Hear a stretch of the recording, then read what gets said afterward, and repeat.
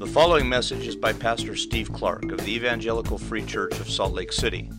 More information is available at our website, www.slcevfree.org.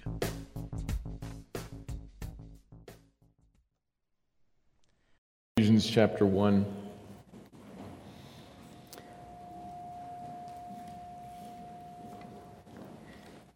In him you also, when you heard truth, the gospel of your salvation, and believed in him, were sealed with the promised Holy Spirit, who is the guarantee of our inheritance until we acquire possession of it, to the praise of his glory.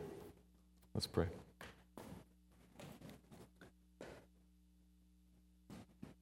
Father, we have already this morning had opportunity to pray and to sing and to, in different ways, touch upon what this passage again mentions, that you have on your people poured out a great blessing. You have sealed us with the promised Holy Spirit. You have given him to us as in another way, another promise, a down payment, a guarantee that there is more to come, a surety. So we have him, which is marvelous, and we have him because there is more marvelous coming. So I want to say thank you, and I want to ask you then to, by the power of the Spirit in each of us and in the midst of this body, would you powerfully minister to us today? Would you make your word clear? Would you grow us? Would you cause us to grow in some particular ways? Some of them I don't know, because I don't know all the people here. I don't know where we each are coming from this morning. But there are particular ways that we need you to touch us and grow us. And so would you please minister by your Spirit in the lives of individuals here. Grow us in those particular ways. And in some other ways, Lord, I pray that you would grow in us as a body, that you would grow in us thankfulness and awareness, that you would grow in us repentance, an awareness of sin and an awareness of the gospel. Both. And a repentance from sin and a repentance to you, Jesus. And then a great thankfulness. What you have done in the gospel to make us new. Grow that in us this morning, Father, by your Spirit. Build your people, build your church. Cause us to shine like a light in the world, that you would be known. Take this passage that's before us, this passage from the Gospel of Luke about a prophet who lived a long time ago and died. Lord, make it live and make it real for us today. Give clarity to my words, give focus to my words. Help us to think clearly and to listen. And by your Spirit, build your people, build your church. That's our hope this morning, Lord. Make the word clear. Own us. Move us. Soften us if we need it. Strengthen us if we need it. Whatever is needed, Lord, would you grow and would you build? Would you gain honor for yourself? Cause yourself to shine here, please. So lift up the word here this morning and build your church for the glory of Christ and for the good of his people. We pray it. Amen.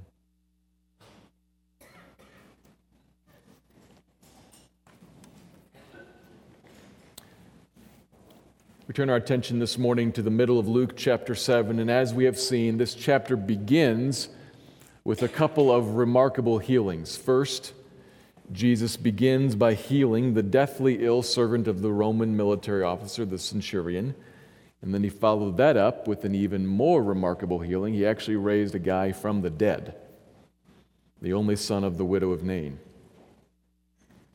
These are stunning things. They are amazing things. And the crowds that followed him saw them and were filled with wonder at them. and praise about him and about what he had done, praise to God for him, and they are constantly chattering about him. They are gossiping about Jesus everywhere. And word is spreading all throughout the land of Israel about Jesus and about his miraculous works, and report of him reached everywhere, including to John the Baptist, who's locked up in prison. He hears about all this, and John has a question, and as we saw last week, he sends two messengers to Jesus to ask him the question personally and directly, are you Jesus, the one who is coming? That is, are you the one who is the Messiah, the one who is coming to earth, promised long ago? Are you the divine king who's going to set up, finally, the perfect, righteous kingdom of God? Are you that one? And John's wondering because while he's heard report of all this good, he has another expectation, one that we often have as well. When the king, when the divine king, when God the king comes to set up the kingdom of righteousness, that should include the wiping away of all wickedness, shouldn't it? That's often our expectation, certainly John's. As we saw, he expected, and we looked at this, you can look at this in the two halves of Isaiah 61, verse 2. Jesus had used that passage before. John had preached and certainly expected the first half of the verse, the king comes with favor, the day of favor, and the second half of the verse, vengeance. Same verse, favor and vengeance, both together. And John's heard of favor, heard of meek, merciful, gracious extending of hope, but he hasn't heard anything about vengeance, and he's wondering. That should be here too. So, are you in fact the one? Behind his prison bars, he's wondering. He should be free. Herod should be dealt with if Jesus is the one. And Jesus' answer, says the messengers, look around and see all the signs of the first half of that verse, all the signs of the kingdom, the reversal of the fall. Look, it's happening. The dead are raised, the deaf hear, the lame walk, etc., etc., etc. Look, favor, kingdom come. It's happening right before your eyes. The second half has not happened yet, true. But the first half has. And the last sentence of that passage, so don't be put off by this. Don't be offended. Blessed is the one who's not offended that I, the Messiah, have chose to come in meek mercy first. I will come. I still am the coming one, and I will come to set all things right eventually. But I have come first in meek mercy, holding out an offer of help. Don't be offended, but in fact, great blessing there is for the one who embraces me like that now. You'll find a whole lot more of me walking with you through the evil, not just eliminating it. You will find much of me, much blessing from me in the midst of evil, in my meekness and in my mercy. But don't be turned off by that, but instead embrace me as I am. That's Jesus' message to John through the messengers, and they head back to John with that message. And then Jesus turns to everybody who's standing around to talk to them about John, to mention something about John, and in so doing something about the kingdom. And that's where we're going to look this morning, the next passage, verses 24 to 30. Let me read the passage, and then I'll pass back through it. There are a couple of details we need to spend perhaps a little more time clarifying, just a little bit more in this passage. So I'll pass back through it to clarify a couple of details before making two observations. Let me read Luke, this is chapter 7, verses 24 to 30. When John's messengers had gone, Jesus began to speak to the crowds concerning John.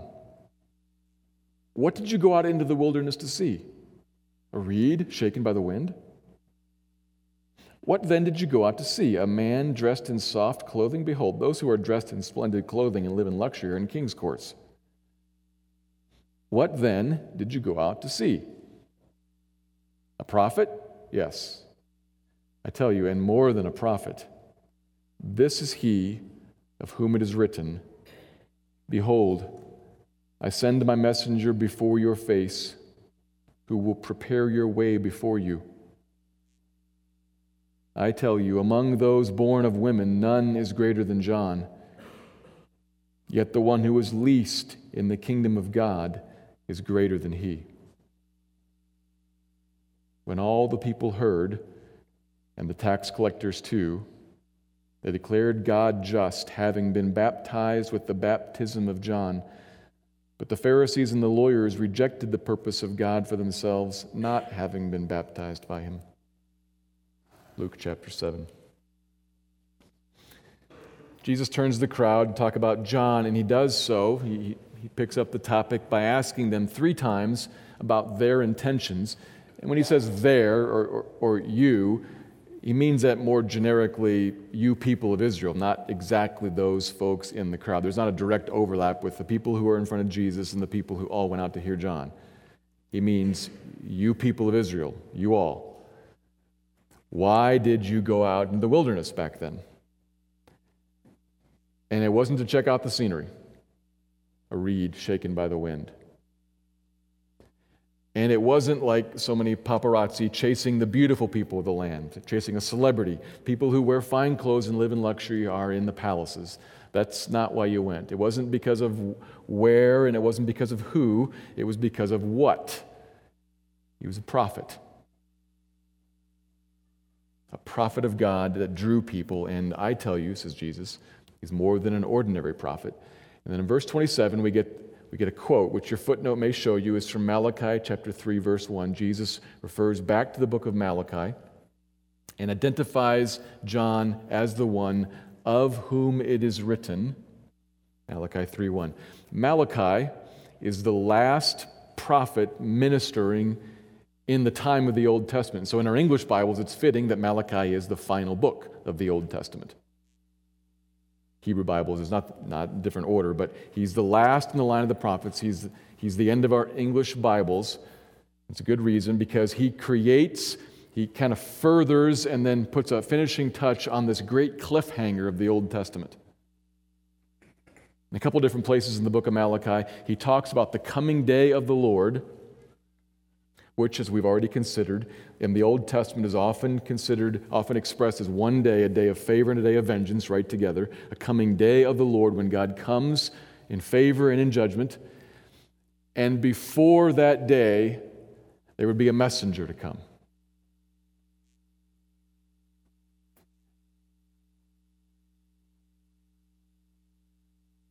And then for 400 years, there's silence. That's the effect of the book of Malachi. The day of the Lord, favor and vengeance. And before that, a messenger.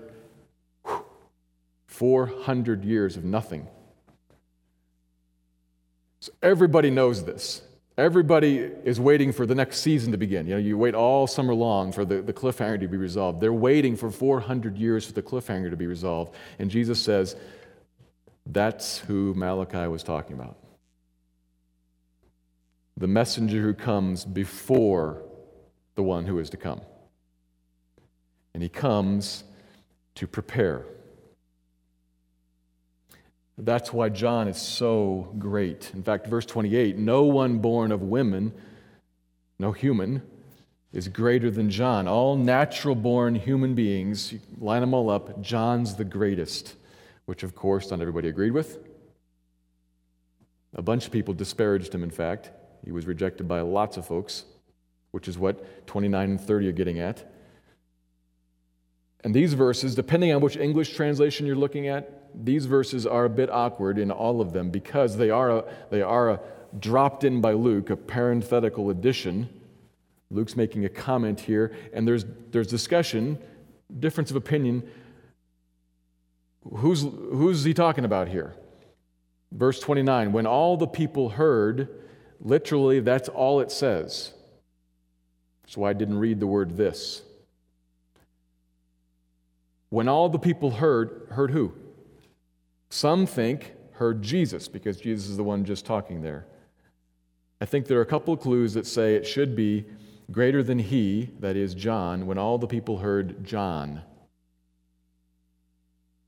A couple clues in the text point us that direction. First of all, that's where the passage began, talking about the people going out to hear a prophet.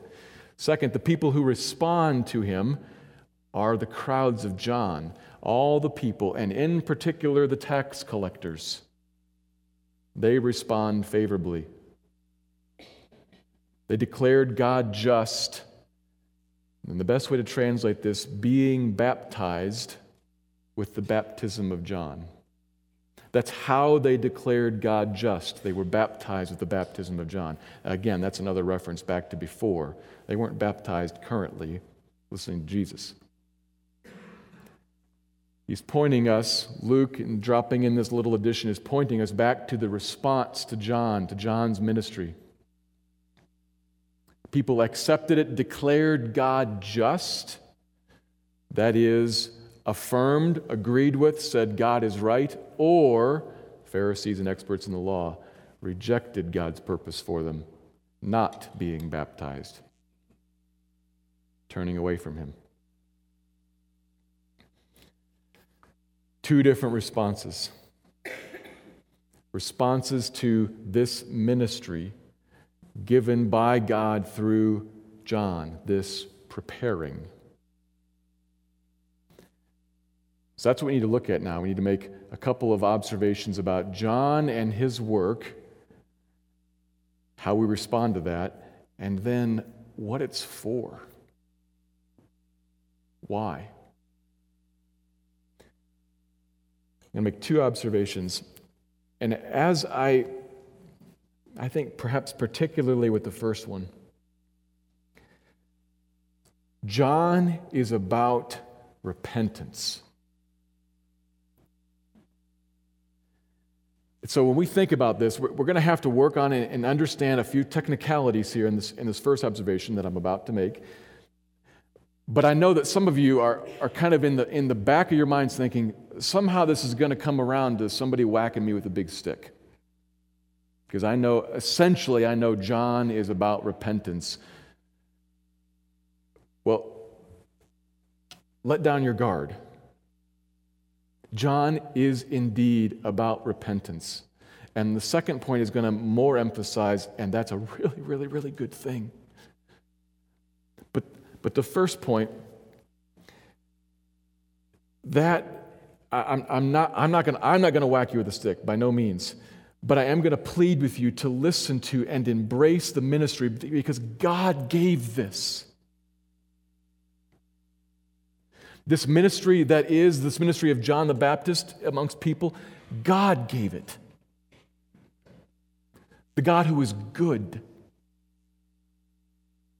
So you should, rather than like leaning on the back foot, tentative, hesitant, shield up, you should be leaning on the front foot thinking, the God who gave the Jesus of meek mercy and hope gave John right in front of him.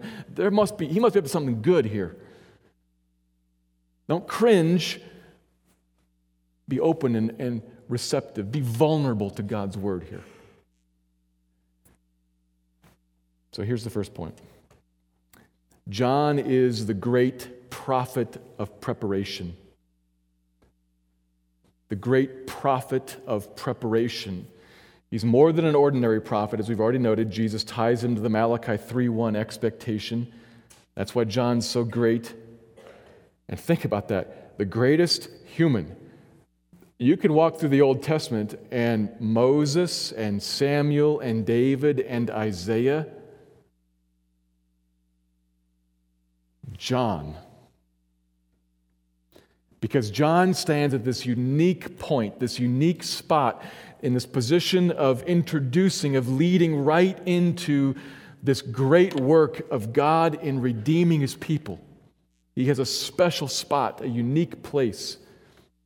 He's the one sent to prepare. And we need to understand this because His work of preparation is going to extend even into our very lives today. So we've got to understand what it is this preparation is about. And we look at it a second time. If you look at verse 27 a second time, it's a little bit odd. Because if you were to put the verse right next to the Malachi verse, you'd notice they're not quite the same. Probably can't open up, maybe some of you with your apps can. Don't waste your time. If you put them right next to each other, you'll notice Malachi has two parties. the Lord and the messenger, I will send my messenger before my face.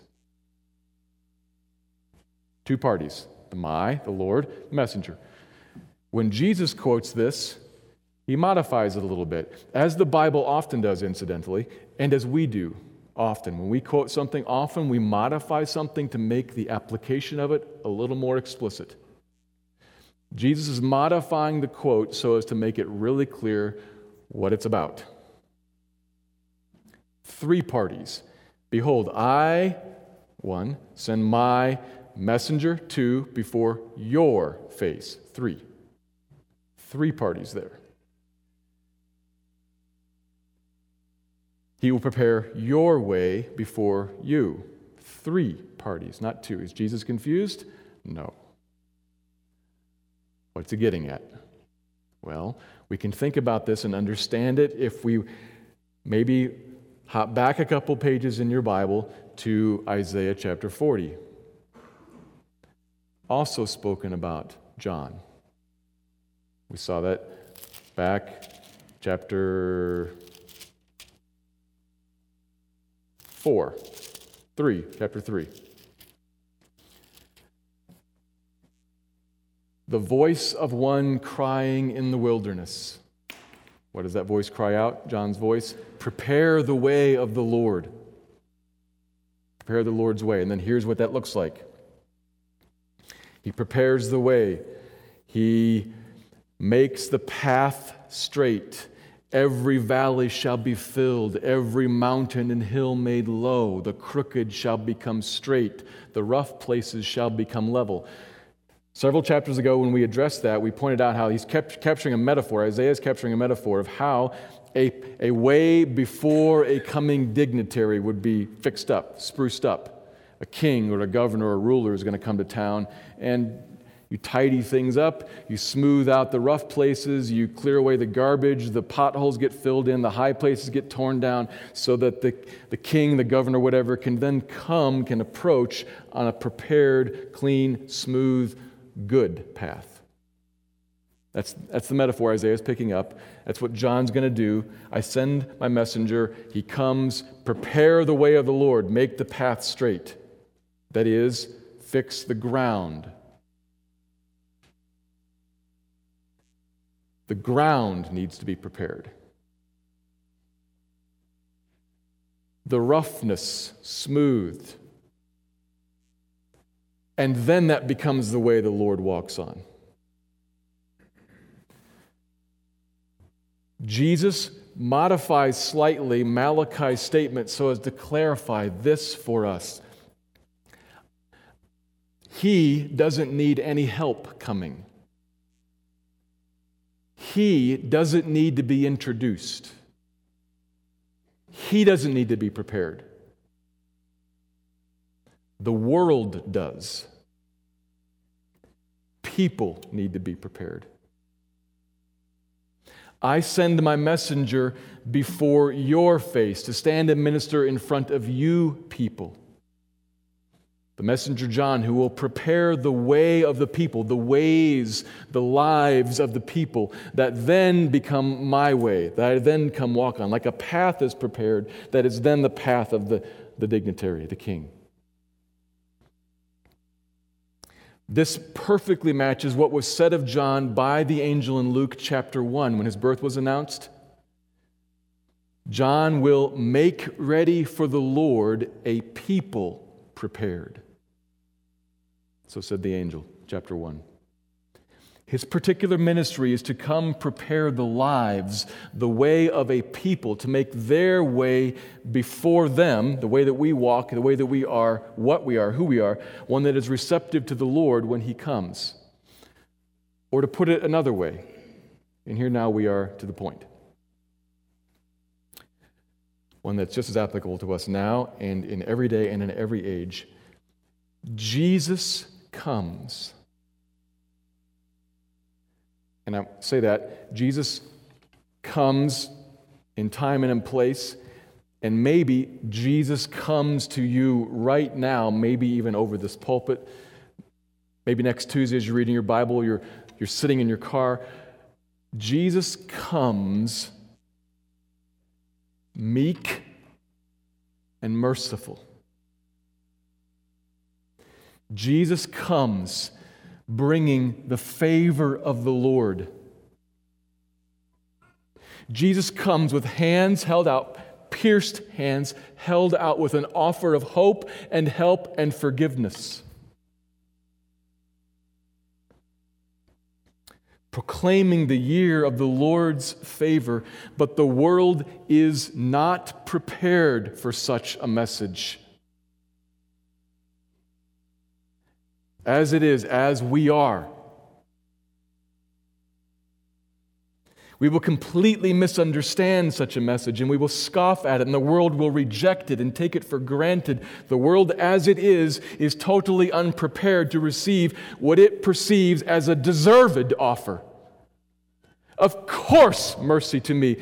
I am fine, says the world. Not use it with that much attitude. But that's the world's posture. From birth, raised up, we come by it honest. Our fathers and mothers thought like that. We all think like that. And we are totally unprepared to receive correctly, properly, an offer of mercy and forgiveness and love and grace because we think ourselves deserving of such. Take it for granted and, in fact, set it aside. Set Him aside. And so John is sent to us first to prepare us by proclaiming to us, to all of the world, the terrible reality of sin and the need then for us to find a release from it, to find a way out of it, to find a correction for it, to find a redemption from it for us.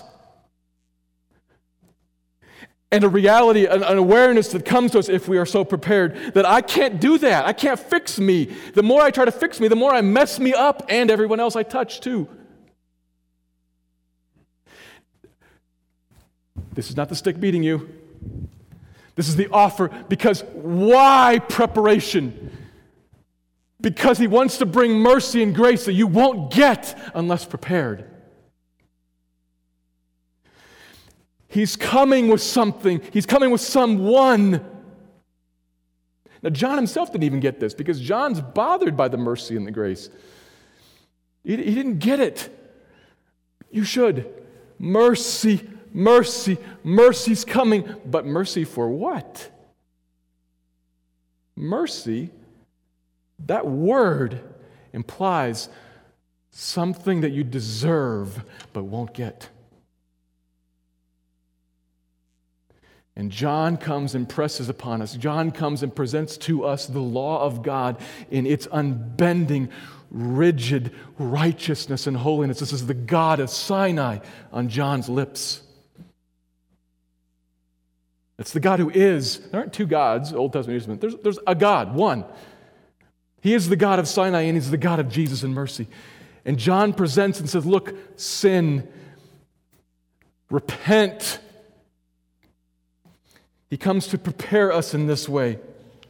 Repent.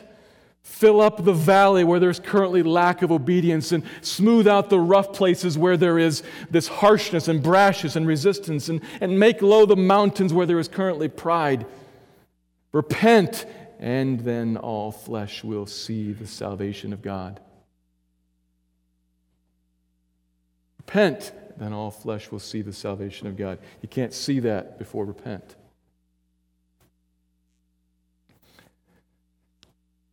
He comes to prepare us by preaching that message to us even today. And notice, I'm not going to be any more specific than that because there's nothing more specific in the passage about that. What I'm trying to do here is to explain there's an order to things here in the economy of God. There's John first, then Jesus. There's sin and repentance, mercy and forgiveness. And if you try to set this aside because I don't like to hear about that, this makes no sense. And it is not remotely sweet. There is an order in the economy of God. And what I hope to draw you to, and I'm speaking to the Christians too, what I hope to draw you to is an embracing of both of these dynamics and an awareness in yourself. He still speaks to me about sin and repentance on the way to mercy and forgiveness. He still speaks to you about that. Now, in that day, obviously, he speaks to them about baptism. That was a way they then, in that culture at that time, would have expressed what was going on in their hearts, a humility. Baptism would have been a publicly humbling posture. Nobody thought the water of the Jordan River actually did anything. It's just water. But what they're saying, you're right, God. I need to be washed clean by something outside of me. And then they enact that in faith, looking for God's work. There's no baptism, there's no Jordan River for us today, but there still is the call to that similar, that like-minded attitude of humility, of poverty of spirit that says, I need to be washed clean. Don't resist that. Don't resist that. If you're not a Christian, definitely, I plead with you, don't resist that, but become a Christian by saying, I need to be washed clean by something outside of me, and that something outside of you is Jesus. His shed blood on the cross is what washes away your sin. Come humble to Him, find forgiveness. But Christian, this is the posture of a Christian, always. And it is not a great big bat. We should be a people who are incredibly comfortable. And I say that carefully because we shouldn't get comfortable with sin. But we should be a people who are incredibly comfortable with sin.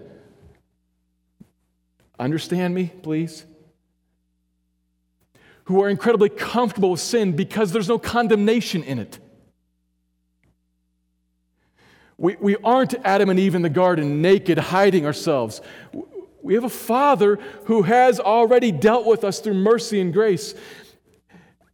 But sin is a barrier between us and Him.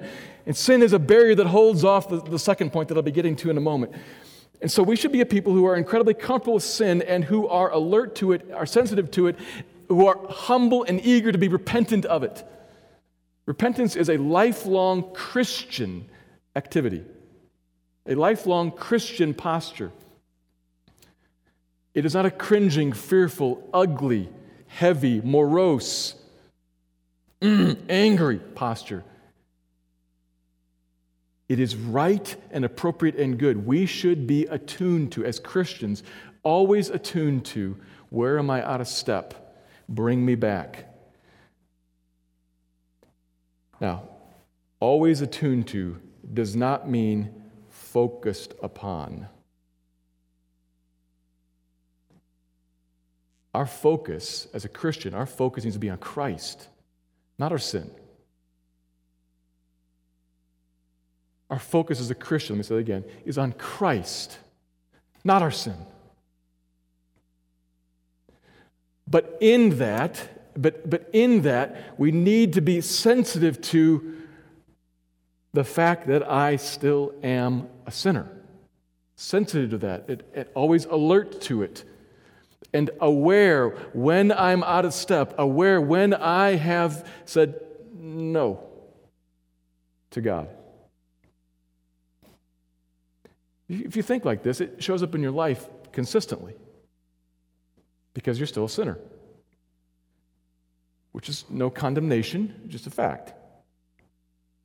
And sin is a barrier that we want to get rid of. And so we say, where am I out of step? Where, things between me and child X, spouse, work relative, friend, neighbor, they're a little bit off. You know what? That might be my sin. What is it? Think, repent. Not say, it's their sin. Maybe it's yours. Think and repent. Always sensitive to the fact, because sin is a barrier between us and all that God means for us to live in and all that God means for us to enjoy. The second point that's coming. God has sent a sweet ministry to us, a sweet preparing ministry. Initially, once and for all in John the Baptist, but John the Baptistic work, if you will, John the Baptist type ministry, a call to repentance, is consistently a part of the Christian life, and it is a sweet, good blessing. It is not our focus. Our focus is Christ, but we do never set it aside, and we do never reject it, and do never say, that's for non-Christians. It's for us too. This preparing work, done once in a dramatic way, and a consistent part of our lives all throughout, this preparing work is what brings us into an enjoyment of all that God means for us to have. And that's the second point. Here's the second observation. Listening to John, embracing this preparing work, prepares us to receive the life and then live as ones greater than John. Listening to John prepares us to receive the life and then live as ones greater than John. Verse 28, Jesus describes John as the greatest of all those born to women. And then he turns it on its head. Yet, the one who is least in the kingdom of God is greater than John. So Jesus is drawing a line right here. You've got all the people, then you've got John, who is greatest, and just on the other side of this line, the least one is in fact greater. He turns it on its head. What does he mean? He does not mean that John's not saved,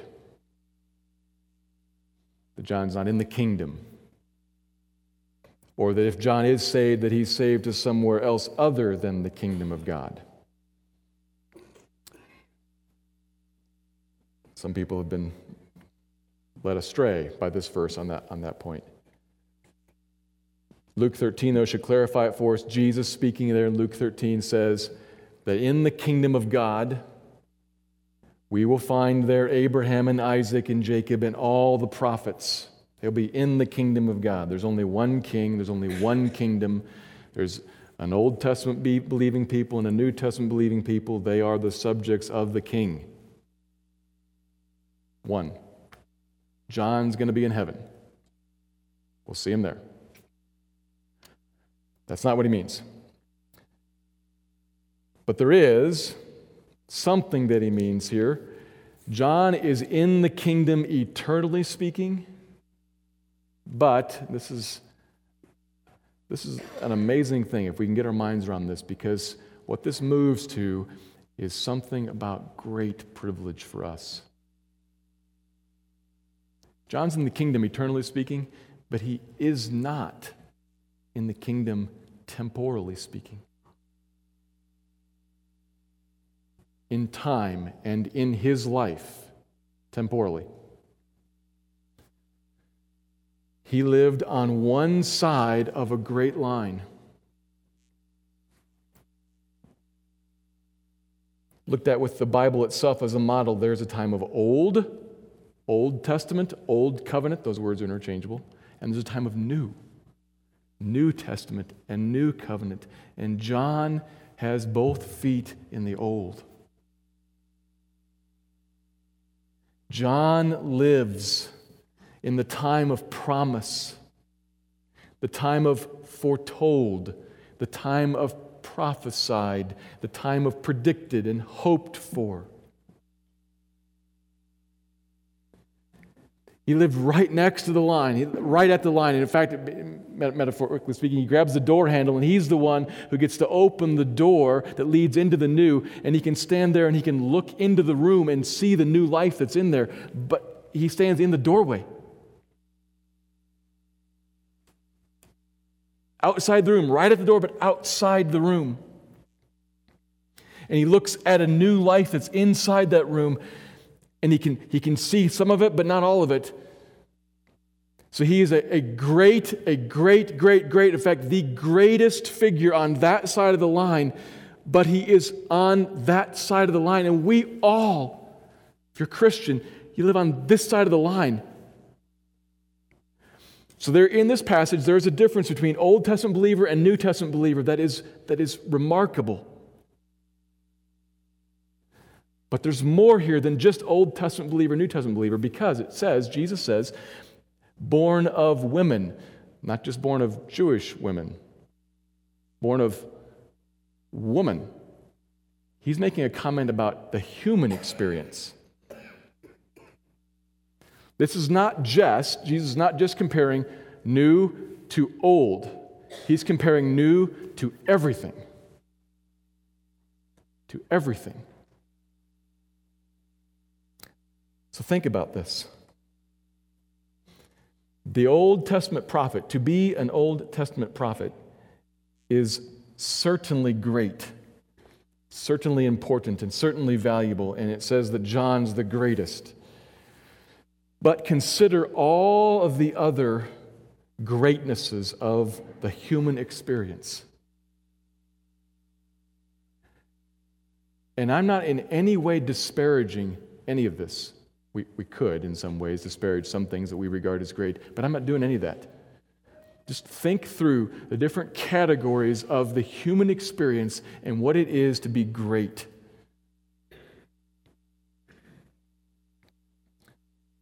The accumulation of knowledge and wealth, the great men of industry, great women of learning. You ever walked onto a university campus and just thought, people are really smart here? And the plaque on here on the wall says they discovered this and that and the other. Their great intelligence and their great wisdom was bent towards great ingenuity and great creativity and great development. These are great people who built this and cured that and fixed and constructed a world that's marvelous. Great.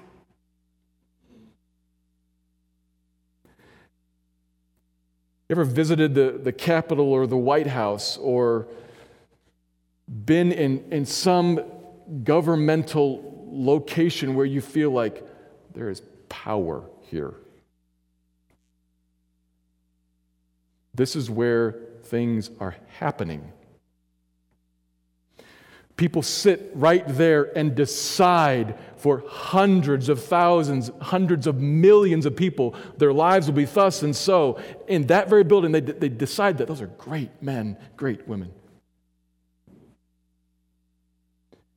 You hang out around a military base and you feel the ground rumble beneath a tank, or the chopper goes over and the blades, and you kind of, inside of you, you feel like there is something significant here. You listen to music or you look at paintings and you see the creativity of people that somehow have figured out how to take a medium and touch your heart and move it, and you think, genius there, greatness. And you could go on, and you could talk about poetry, and you could talk about the emotions and the ability to touch them. People in every field of every time, whatever it is that you can think about where greatness fits, athletic prowess, you watch an event and you say, wow. Don't disparage any of that. It is, in fact, marvelous. Human beings are stunning. Greatness is real. And we strive after it, and we bend all of our resources and all of our energy, and we invest our minds and our sweat and our money in pursuing greatness and pursuing excellence and trying to become people, and some of us will succeed and maybe even be remembered to the next generation, perhaps. Maybe. But some people will be great. Do this. Lift it up. Think about the wonder of what the world can be and is. And the greatest one that you can imagine.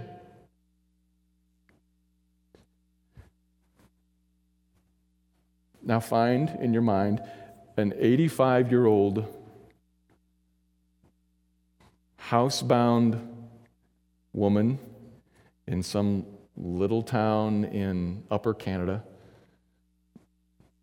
sees the sun every few months, and she's a Christian, and that's about it.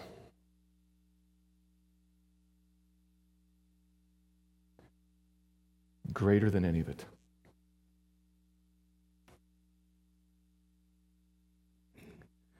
Greater than any of it.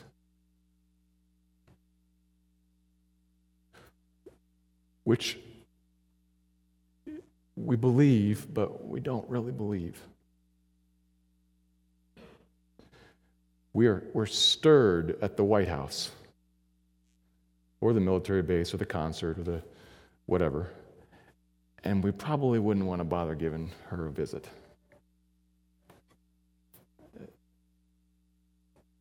But greater is she or anybody else who's in the kingdom than the greatest John or anybody else born of woman who's not in the kingdom but has accomplished much great things, many great things. That is not, that's why I said at the beginning, that is not to disparage the great things. And perhaps as I'm going on about that, you're wondering, why is the preacher talking about how great man is? Because we are fearfully and wonderfully made creatures. And God in common grace has enabled us to do some stunning things. It is not at all in any way to disparage the greatness of the people born to women. That Jesus isn't doing that. What he's trying to do, because he's not going to disparage John.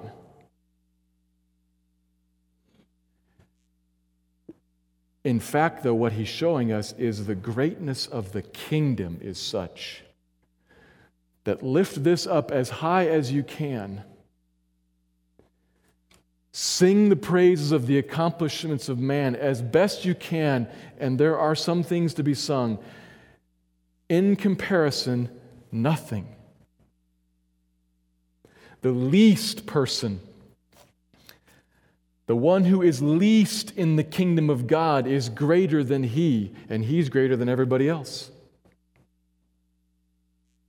That's not because this stuff is worthless, it's because the kingdom is precious.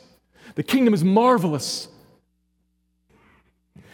Membership in the kingdom is the grandest of all privileges that God graciously prepared you to receive when he sent John, and then has poured out on you the kingdom.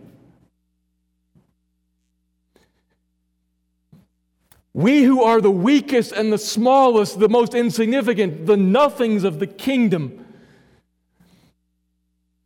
we live in the midst of glory. Think of the life that you have received and then the life that you can live, can walk in.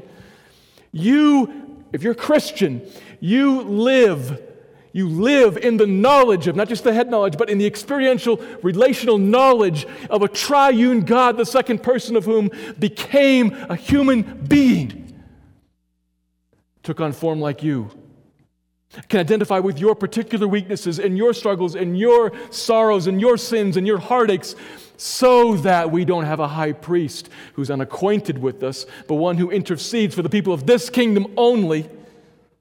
For this kingdom only, intercedes exactly right, particularly matched to your need because he gets it having been a man. And being God, he has the ear of his Father, and he always gets what he asks for. And he asks for you for exactly the right thing, which means you always, always, always get the right thing. You in this kingdom. You who are in this kingdom because of the cross, which was a mystery in the Old Testament, unknown, unfathomable, shameful, ridiculous, in fact, offensive. But in the kingdom, we have eyes to see in it the wisdom and the power of God.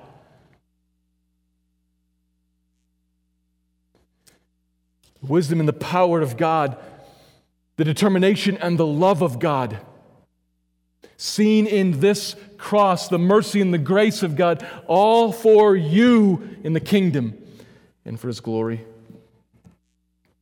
He is meek and humble, and He dies accursed so as to remove your curse.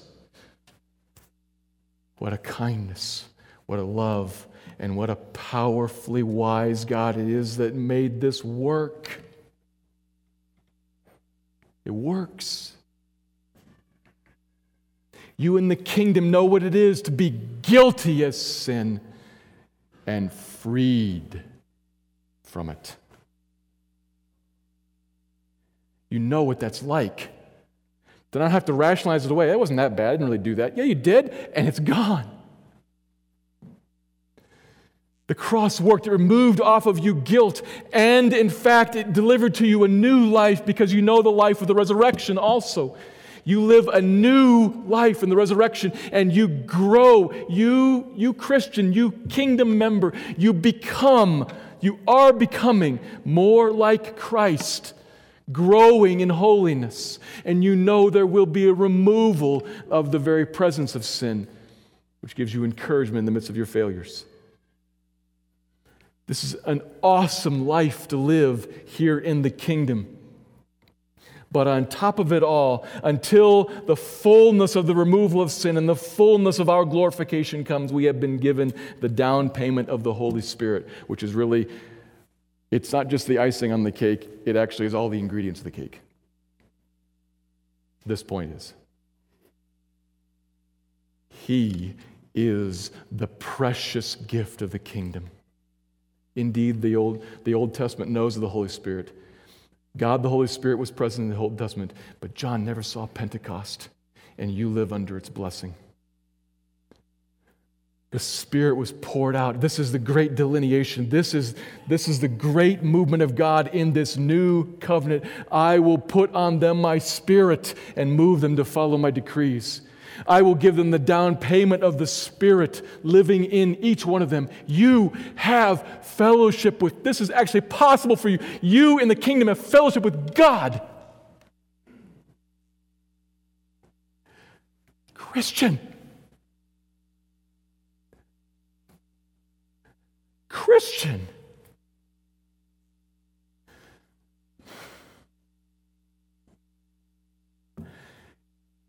You have fellowship with God.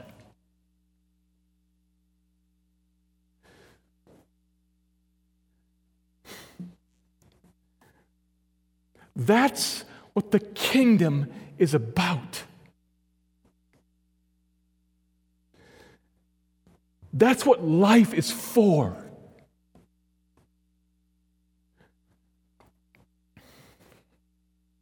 And it is real, it is possible, it is offered, and it is received by the one who is poor in spirit and humble. Blessed are you who are poor in spirit, for yours is the kingdom of God. God graciously, kindly sent the preparatory work of John to put you in a place to receive the kingdom, and then He keeps it with you to remind you of sin so that daily you can, when needed, clear away the barrier and live in what He means for you to have as a citizen of the kingdom. That is, fellowship with God the Holy Spirit, moment by moment, day by day. You are indwelt, period. And He means for you to be more. He means for you to be filled. We could walk this through in a totally different sermon. A Christian, from the moment that you receive this kingdom membership, you are indwelt by God the Holy Spirit, given you as a down payment, as a promise that you're going to get everything in one day. But day by day by day, the great privilege that we have here on this side of the line, that we have in the kingdom now, is that you, Christian, are meant to be filled with the Holy Spirit. To walk in the power that is in the direction, the enabling, the moving of God, the Holy Spirit, in fellowship with you moment by moment and day by day. A great privilege in the kingdom that John could see from the door, but couldn't see. Prophesied, and now upon you come. It's here for you.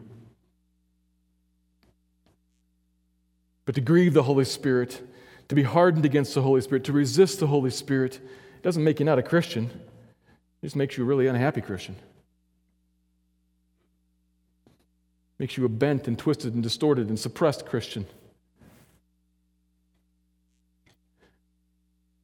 What the world needs and what our families need and what our relationships need and what you need and what you really want is to walk moment by moment in fellowship with God deeply, to become more like Him,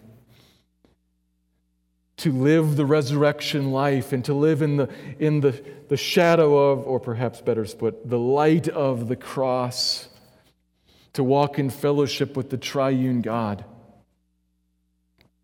to become more like Him, conformed to His image, that we would be a people who are righteous and holy like Jesus is, and who are meek and merciful like Jesus is, would be a people of truth and a people of love.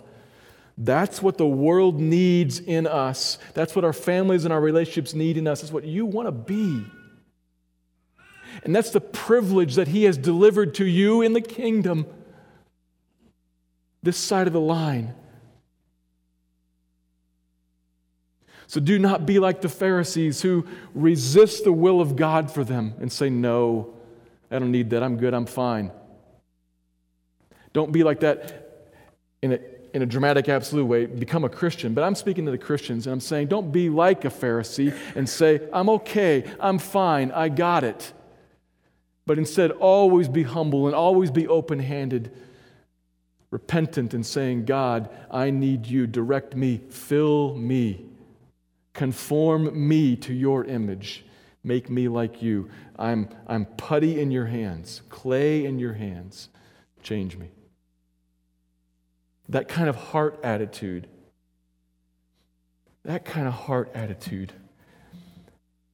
brings us to a place of not just receiving, but then living in the life that is greater than the life John knew. The life that He's delivered to you. Let me pray.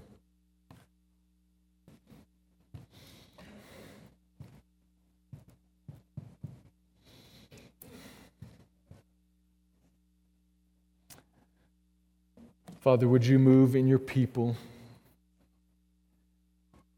to make us necessarily appropriately alert to sin, sensitive to it, repentant before it?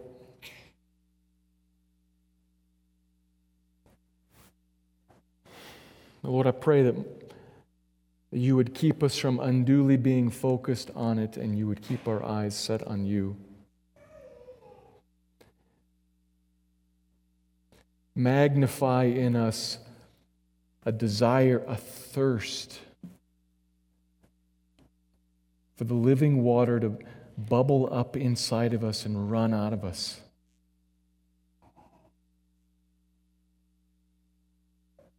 Grow in us a sensitivity and a desire for the filling of the Spirit in our personal lives and in our corporate life, in our church as a whole.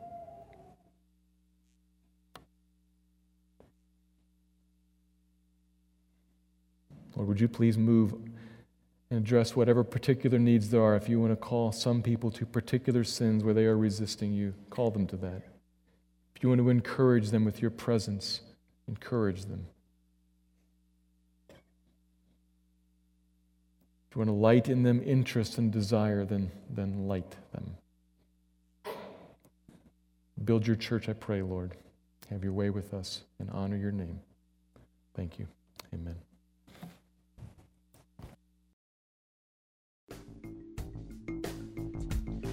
Thank you for listening to this message by Pastor Steve Clark of the Evangelical Free Church of Salt Lake City in Salt Lake City, Utah. Feel free to make copies of this message to give to others, but please do not charge for these copies or alter the content in any way without permission. We invite you to visit our website at www.slcevfree.org or call us directly at area code 801-943-0091. Our mailing address is Evangelical Free Church of Salt Lake City, 6515 South Lion Lane, Salt Lake City, Utah, 84121.